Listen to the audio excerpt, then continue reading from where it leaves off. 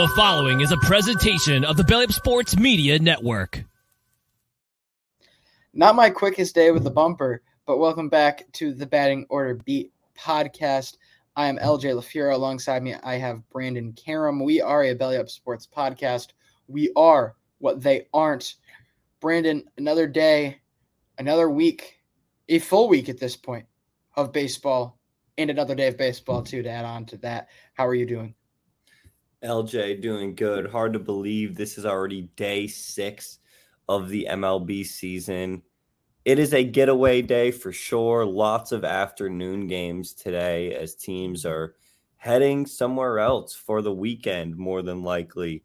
But LJ, we do have quite a bit we're going to talk about today. We're going to run through some injuries, talk about some more standout performances. Of course, we did winners and losers on Monday's show. That was more team focused.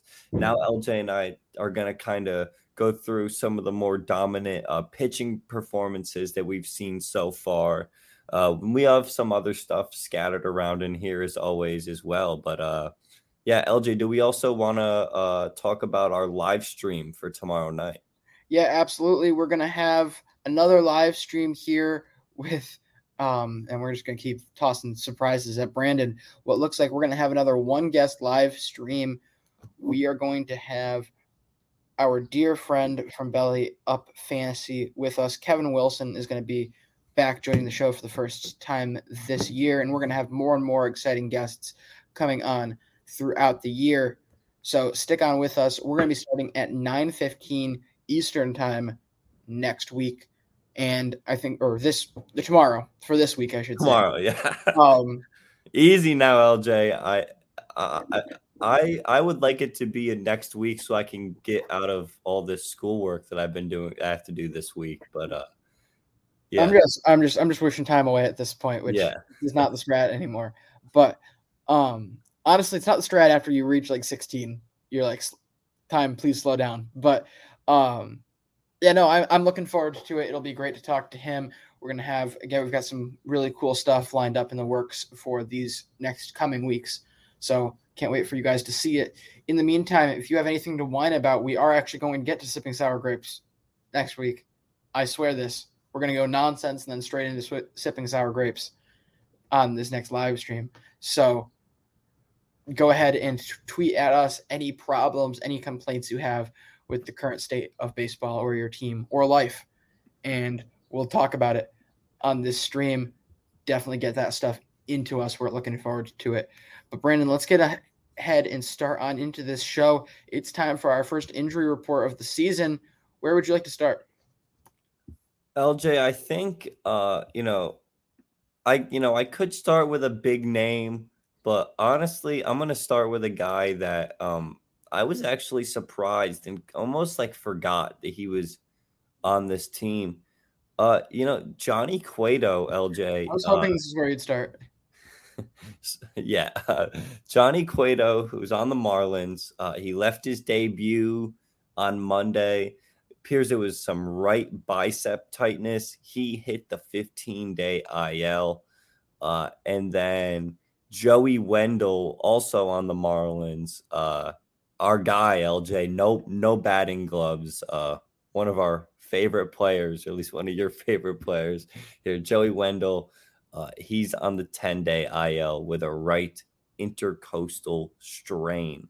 And I guess one more just because it's in this article.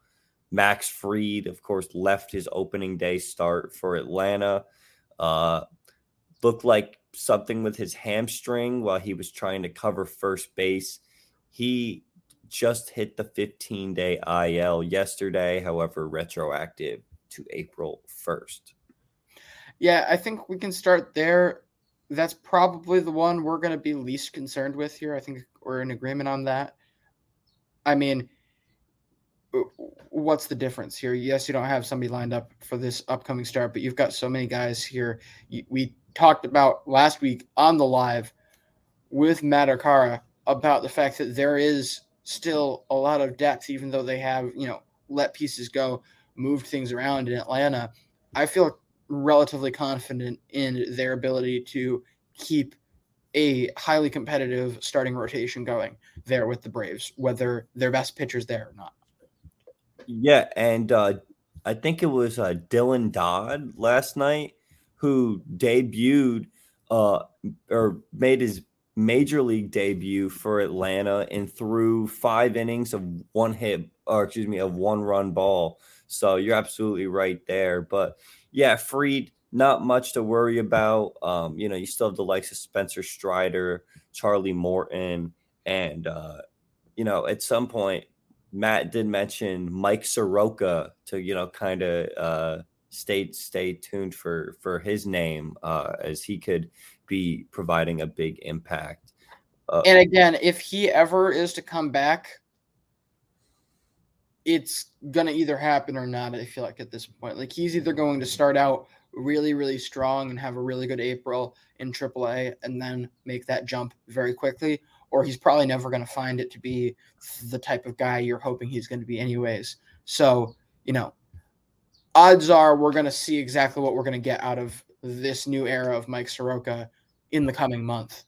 That's the nice part of this. The nice part of this long turnaround is the quick turnaround in terms of figuring out what kind of pitcher he's going to be. If we want to stay in division, though, seeing a lot of things about a potential early return for Bryce Harper here. Obviously, they're getting back to Philly this week for a Cincinnati series starting on Thursday, opening up with Nick Lodolo, Zach Wheeler. I think that could be a really interesting to watch. But Bryce Harper here, when he gets back to Philly, already going to start into a bit of a hitting program. It looked like getting some of that motion, some of those options in there. It sounds like this could be a very early return for this surgery, which honestly seems much needed for this Philly roster right now. Yeah, the Phillies did beat the Yankees last night. They pitched excellent. And no, you're absolutely right. They could certainly use a bat in that lineup, especially one as good as Bryce Harper. And obviously the sooner he gets back, the better. So that is certainly good news to see. LJ, I didn't know. I was looking through this list here. So we have Lars Nootbaar. He hit the 10-day IL with a little thumb injury, it looks like. And then the only other big one, I mean, we did talk about Joey Bart on Monday. Would it be a Daniel Bard on the Rockies, who he got placed on the IL before opening day? He classified it as anxiety, which, obviously is a very serious thing. And, good for him for willing to step away.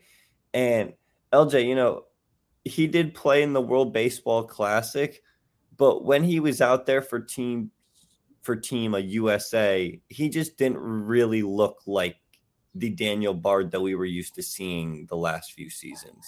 No, and when you look at the course of his career, so much of his struggle and the fact that he had to leave baseball, I would assume, given the situation, given everything we know, a big thing that he might be wanting to take back over the years is the fact that he wasn't willing to go get help sooner, step away from the game sooner, as he had terrible issues with the yips and stuff like that. And I'm not saying that these things are necessarily connected, but those are learning moments. And you're seeing him being a lot more proactive on a mental health situation right now, which is really, really cool to see. Obviously, something was bothering him, something was affecting him over these last month or so. And so hopefully he gets the help he needs and is able to get back out here stronger and continue to play the game he loves. Was that all you had? Because I do have at least one more that I have of note. Sure. Yeah, definitely go for it. Also, I just looked. Daniel Bard finished 16th in MVP voting in the NL last year. So impactful reliever, to say the least. Certainly. Well, you forgot about the big one that's going to have immediate effect and impact today.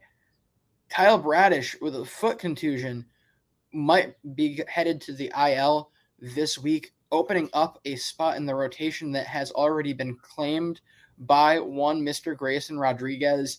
Our thought process on him waiting until the service time. Just so wrong. Just so wrong. Like, I mean, it wasn't wrong. It just got completely uprooted by health issues. Like, obviously, you're going to put a player that is this capable, you're going to put him in the lineup as, you know, as your next guy up as our injury replacement. It just makes sense. And so the first sign of trouble, here he comes in. He's going to get his first start. And I'm really looking forward to it as a fantasy owner, as a baseball supporter, as an AL East fan who's going to get to see this guy pitch. He looks legit, and hopefully he gets off to a running start. Did I see it's Grayson Rodriguez versus Jacob deGrom?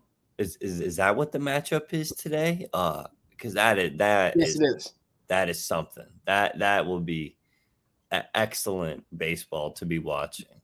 Yeah, and to tie into what we were talking about earlier, this is quite the week for the young versus old type situation here, which maybe today is not the time to have this conversation as we're running a little short on time with this injury segment. But we've got the guys who I see in the next couple of days as, you know, some of the old guard of consistently great pitchers that are still sort of in their prime, and the new young guns in these next couple of days. You've got a Grayson Rodriguez, Jacob deGrom matchup. You've got a Zach Wheeler, Nick Lodolo matchup, the guy who's going to end up being the ace for the Cincinnati Reds team. I really, you know, these are exciting and interesting matchups to see, and I'm sure if we looked farther, we could probably find a bunch more of them right now. But that, I think, unless Brandon has anything else to add, we'll wrap things up. And now up to bat. Tony's going to do some time, Brandon. Tony Rendon has been issued a 5-game suspension, which was negotiated down by the Players Association to 4 games for an altercation with a fan on, I believe it was opening day, correct? Yes, it was on opening day. Basically, first of all, the way it works at Oakland Coliseum is in order to get back. Oh, let's start here. Nothing works at Oakland Coliseum. Nothing works at Oakland Coliseum. But the way that they try to make this work is in order for the players to get back to the clubhouse. Now, it's not connected by the dugout, is what you have to realize. So you have to come out of the dugout and then walk through the stands, essentially, walking through the grandstands to get back to this tunnel that goes to the clubhouse. So, of course, they're in Oakland. They lose on opening day after Ryan Tepera comes in and blows the game for the Angels. They're walking through, and some fan, he decides to call Tony Rendon a bitch. And Tony Rendon did not respond very nicely to this. He came up and grabbed the fan by the shirt and was saying, there was a lot of expletives included in there, but he was just saying, I heard what you said, don't say that. Fan kept arguing with him. Instead of just walking away, Tony then, as he has done quite well in the last few seasons, swung and missed at an attempted punch near this fan's head. And all caught on camera by the person standing right next to this guy that was involved in the altercation. And Tony's going to do some time for it. It really seems like the last few seasons, between him either being hurt or being suspended. I remember he got suspended last year he might have been one of the ones where he was already on the IL, but then left the bench during a benches clearing incident and got suspended for that. I mean, he has done a masterclass in terms of not playing games. Well, I've got 2 takes here, to be honest. 105 games in the last 2 years combined. I mean, it's almost as if he's trying to not play at this point. First off, I find this to be a fascinating series of events for a guy who has actively and continues to actively say he doesn't really care that much about baseball. Like, if you're just here as a job, I'm pretty sure the first thing you're thinking about when you get done with the game is going home. And yet you stop to take the time to argue with a fan because you on game one. It's not like this is like the middle of some crazy playoff like race. It's not even like it's the dog days of summer when you're just tired and just mentally fed up. My second thing here is, how on earth is this only 4 games?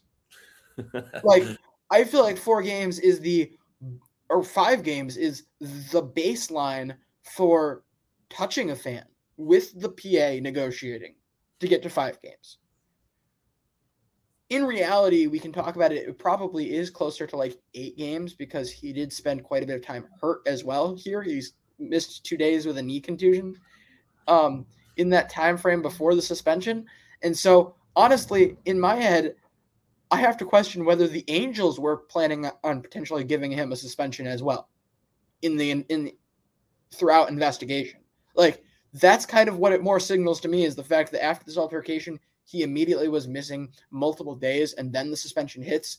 I have a feeling more than just Major League Baseball was investigating this, and I don't understand how, as a sports organization, the Angels can effectively Tony condone this. But I can't even get past that joke. Oh my gosh. How do they Tony condone this? But how does Major League Baseball allow this to happen? This is blatant. Like, your fans, the people that are paying money to see this, they're the aggressor, but there's an attempt at an assault. An attempt at an assault by your own employees on the people who are paying for everything here in one way or another. That can't be tolerated. I am shocked that they decided on a 5-game suspension and not more for that. This feels like something that has to be cracked down hard on, especially when we've seen a lot more close interactions with fans and players in recent years than we have in ages. Yeah, I don't know how big of a problem I have with the actual, games that he's suspended for, but I'm more just interested in, what is it ever going to get better for Anthony Rendon, especially now that he's 33. You're on this albatross of a contract. I mean, oh my God, it's going to go down as one of the worst contracts in league history, no doubt. And we barely seen you play since post 2021 season post 2020 season where you were really good. And 2020 season, I was thinking 2019 season, I feel like that whole performance, I still stand by, was incredibly overrated. Like juiced ball, or just they desperately needed somebody to be the face of the winter and put everything into Tony Rendon. Oh yeah. Why do you then? Yeah, he wasn't that good.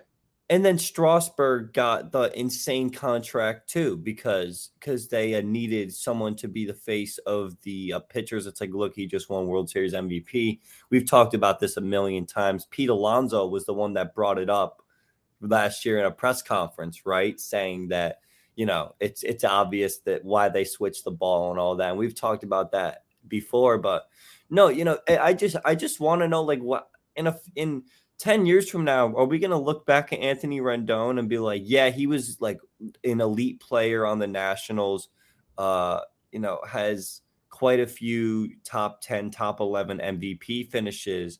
And then he went to the Angels and he just did literally nothing, yet got a $245 million check. Just going to be interesting to see how it plays out, just because for a guy who got such a big contract, and it's like the second or third largest contract in terms of AAV for like a left side of the infield, or it was at that time. Now I'm sure all those shortstop contracts blew it out of the water, but still, Yeah, but it was still no, actually, I don't think it has been that bad. Because what is it currently? I'm blanking on the contract. It's 245 over 7 years, so it's 35 a year. Yeah, no, that's still the mark. That's the measuring stick. Let's keep this in mind. It's crazy. We are forgetting the fact that it was just a year ago that Carlos Correa signed a contract that was $35.1 million because he wanted to make more than this guy. That's right. With AAV, that's right. Wow. Let's talk about this here. This is still the contract that everyone else is measuring themselves up against when it comes to infielders. Like, it's ruining the infield market, which honestly should be way, way better than it is. This is the Deshaun Watson contract of the MLB. Yeah, I mean, and it's a shame too, because I've never quite grasped the difference between outfield and infield pay. Like, it feels like these outfielders, the top tier outfielder is getting miles more than some of these guys. And I get context of certain situations, but like, we're seeing $40 million contracts or guys being willing to give out $40 million contracts to outfielders when we can barely sniff 35 with guys who probably see more actual difficult plays per game from a defensive standpoint. It's never made sense to me, and this is part of what's holding it back. But speaking of things that might not make sense, now up to bat, our way too early pitcher performance review. It's our PPR here. PPR. I'm not sure when we're going to do another PPR, but it's probably still going to be too early to actually be reviewing these performances. But Brandon, why don't you take it away? Do you have any particular guys that you've liked what you've seen so far? Absolutely. I'm going to start off with a guy that pitched yesterday and made his second start of the year, and that's Julio Urias. His 2 starts so far this season, he has gone 6 innings in both. He allowed 2 runs on opening day and had 6 shutout innings last night. Look, I mean, for a guy that's coming off a fantastic season, where I'm pulling up his stats here, but I know that he was certainly in the Cy Young voting for the National League. I'm just really impressed with what I've seen, and really out of the Dodgers too, because it feels like a lot of people have been down on the Dodgers and just, they're certainly not that first choice team anymore when you're talking about favorites. But Julio Urias as your ace until Walker Buehler eventually gets back later in the season is really not a bad thing. And, he could certainly win a Cy Young. He's only 26 years old. He does have the stuff. He has the run support behind him to get some of those more traditional stats like the win-losses. Julio Urias been pretty exciting to watch so far. Yeah, I think the one issue that could hold Julio Urias back, and the issue that held him back last year, I felt like, was getting all of the traditional stats. It doesn't feel like that should be something we're talking about here, but I feel like rather than the counter narrative that, the traditional stats don't matter, it's becoming, the traditional stats are just buoyed by being on a great team. If you have good traditional stats on a mediocre or bad team, it looks way better for you in your case than when you're with a contender and get 25 wins. Like, I mean, his last 2 years combined, he's 37-10. Like, yeah, and again, that's great numbers, especially from a 10 standpoint. Like, that's showing you a lot of good stuff. The fact that he's only lost 10 games, you said 3 years or 2 years? Last 2 years. Last 2 years combined. But at the same time, people look at it and they're like, okay, but it's the Dodgers. Like, this team's probably just propping him up. Even though the rest of the stats kind of support that, you add to the fact that I don't think he's that flashy with the eye test. I've never been, like, blown away by the stuff, especially compared to other Dodgers pitchers. So he doesn't have to blow you away, crazy breaking balls, all that. He's just a very solid, good pitcher. Yeah. And there's nothing wrong with that. But let's talk about a guy who actually has been blowing us away in this first run through the rotation. It's time for a little bit more overreaction here about another Cy Young contender, Jeffrey Springs. What's going on with Jeffrey Springs here? Look, this guy is about to be another one of these Tampa Bay darlings that the stat people are going to fall in love with, because I can already tell he's primed for that breakout. These Tampa guys, it takes them a year or two to get their footing in terms of this, and then they're going to eventually figure these. I don't want to call him like a career minor leaguer because that's not fair, especially for his age, but a guy who looked like a fringe MLB player a couple years ago. Now, all of a sudden, in his third season with Tampa, I feel like he could really be primed for that major breakout. Texas, Boston did not work out in any of those years, came up at 25. This feels like it's about time for him, if it's going to happen at all, I should say. I just want to know, like, what the hell are the Rays doing to these guys? Like how? How, LJ? Where do they come from? I think they might make them out under the stadium. Yeah, like, right? Like we talked about this a while ago. They just manufacture. They've got this pitching school under the stadium. That's where all the money goes, and it's like some rite of passage to be able to make it up into the major league roster. Like you have to fight your way out, swim out the Ray petting tank. No, it's unreal what he's been doing, or did in that first start. The first start, and then it's almost like acting like his starts last year, 135 innings, 2.46 ERA. Like, yes, again, he hasn't been going deep, but the fact that you take him 6 innings yesterday shows maybe they're ready to open him up a little bit. And last year, either way, very, very good. His bullpen work the year before, very, very good. It might be time for this guy, and I feel like you also can't talk about the Rays and talk about Jeffrey Springs without talking about Zach Eflin in this first time run through the rotation as well. Because here you're talking about a player 1.80 over 5 innings, so that's what, 1 run over 5? The 5 strikeouts. This is their big the guy that they paid, and honestly quite handsomely compared to what anyone else in the world would have been giving Zach Eflin. But I just feel like this is going to be the same track for him. We're probably going to see a solid year out of this guy and then gangbusters next year, and I'm not ready for that mentally.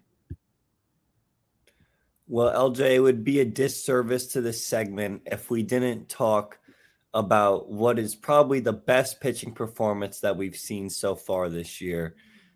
And that is our guy, the reigning NL Cy Young, Sandy Alcantara, who threw a complete game shutout last night versus the previously undefeated Minnesota Twins.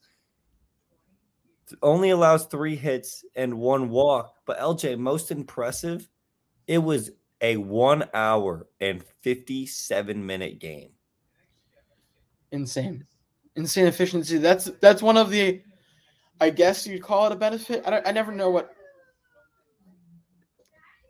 what to understand. Are you hearing that too in the background? Yeah, I hear something going on in the background, LJ. Are you okay? Yeah, I'm fine. It's whoever's in the office next to me right now. Very loud. I've never actually heard people in there, but anyway, what was I saying? I've lost my whole train of thought. Sandy. Yeah. I'm not sure whether we call it like a huge success to be under 2 hours, but like, it just goes to show the efficiency. I guess it's the benefit. If you're looking for a shorter game, that's the benefit of low strikeout day, because that's the one, if we're looking for places to nitpick, which I feel like once you've won the Cy Young, you have to nitpick the next year to be able to get back. It's part of the rite of passage. Hard to nitpick a complete game shutout, I mean, the strikeouts haven't been there. 7 over 14 innings. That's not easy. Very true. Very true. He's going to have to get that up, or else he's got no shot at this Cy Young. I'll tell you that right now. All right, Brandon, did you have anyone else to add, or are we going to wrap up into our final segment here? I think we can wrap up into our final segment. Now up to bat. Let's talk about some Pittsburgh Pirates here, particularly Brian Reynolds and his contract negotiations, which have not been going well. Brandon, are Reynolds' Pittsburgh days up in smoke? LJ, it has not been going great. So essentially, I'll give a little context for those that are not clear. Bryan Reynolds has been trying to negotiate an extension with the Pirates. So he is a free agent after the 2026 season because he still gets arbitration for 2024 and 2025. However, he's like, I'm good enough. You should buy out my ARB years. And so that's what, that's kind of where we were at. Earlier in the winter, the Pirates offered something that was like $75 to $80 million over 6 years. And Bryan Reynolds was like, I kind of wanted like 134 over 8 years. So already a pretty big, difference in the asking prices from both sides. And so then we got to this point where it was like, all right, we're going to call opening day kind of the deadline, but not really, but we're just going to say it's a deadline. I hate when they do this. It's just so like why they just set the arbitrary points for this makes no sense, but whatever. So the two sides came to like an agreement on, they said, all right, we'll do about $106 million, 8 years, $106 million. That would include one of the 8 years would be 2023. And Reynolds said, let's backload the contract, yada, yada, yada. And then backloading, that's entirely to serve the team. Right. Yeah. Reynolds trying to help the team out by doing this. And then all of a sudden, Reynolds was like, oh, yeah, like one thing I do want in the contract, though, is I want to be able to opt out after 2026. So what would be, what would be his first, what would be his free agent year? So the Pirates would only gain an extra year of control in the event that he opted out of that contract. If he was to sign it.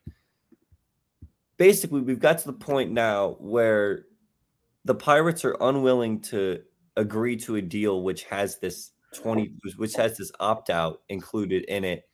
And this seems like this is the deal breaker for Bryan Reynolds also, who seems very content to just get his arbitration for the next 2 years and then potentially either get traded or leave. So we're at kind of a stalemate here, and I don't really know, like, what else, where are they going to go from here, LJ? We're here to provide answers, so we're going to get past the situation into answers here, and the answer is Bryan Reynolds isn't finishing this year with the Pittsburgh Pirates. Whoa, okay. I don't see how.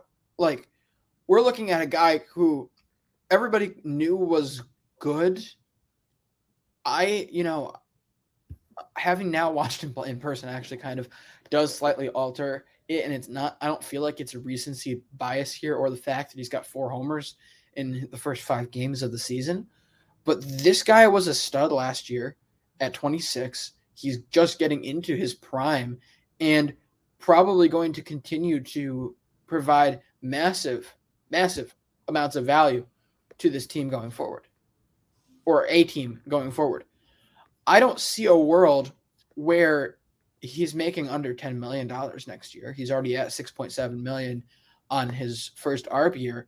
These numbers are going to get out of control for Pittsburgh very, very quickly. They don't realize this isn't about, let's try to find a cheap way to keep a star in this Pittsburgh market, especially seeing we finally have someone willing to work with us. But now you've just basically bit the hand that's feeding you. Like, your one opportunity to keep a star in Pittsburgh these days is just up in smoke now because you weren't willing to at least ensure he was going to be here for another 2-3 years.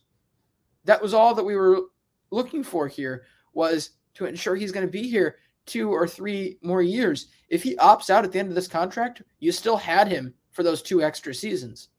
At this point, I see Bryan Reynolds' money inflating very, very quickly, to the point, and I'm sure Pittsburgh is probably going to realize this by the end of the year, especially at the rate he's gone through these first couple of games. They are going to struggle to keep him past this year financially. They aren't going to be able to afford it. They're going to have to trade him by this trade deadline if he keeps up this pace and has an MVP caliber season. They're not going to be able to afford him next year. They could have easily. That's the point I'm trying to get across here, really, because I'm kind of a little bit scattered all of a sudden. But they could have easily afforded to keep him in town for at least a couple more years, which feels like a major win compared to losing him this year. All because they got a little greedy and wanted an extra couple of years on that. They didn't want to have this whole opt-out situation. They now lost him sooner than they ever needed to. It's needless. Absolutely needless. And for a player of his caliber, it's pretty sad, especially that a Pirates organization whose payroll is only $75 million. I mean, it's pretty ridiculous. Your highest AAV contract is $8.7 million to Brian Hayes. This just proves why we need owners that are willing to spend money, because the fact that they're willing to let this guy go, like, after, debuts with the franchise, has really done nothing but produce since he's gotten up to the bigs. And one opt-out clause is what's holding all this back. Is just sad. It's a shame. But Brandon, that's going to wrap things up for today. Of course, we will be back with YouTube and Twitter live stream tomorrow. We're looking forward to it. 9:15 p.m. Eastern time. Come on in and join us, and we'll have a great time. We'll be able to vibe a little bit more than we can on these quick shows. But Brandon, do you have any departing remarks? No, I don't. Yeah, of course, be sure to check us out on the live stream tomorrow night. There'll be quite a few games on at that time for us to watch and kind of live react to. And super excited to sit down with Kevin Wilson once again. All right. Well, that's going to wrap things up here on the Betting Order Beat. Don't forget to like, subscribe, follow on wherever you are consuming our content, and we'll see you tomorrow.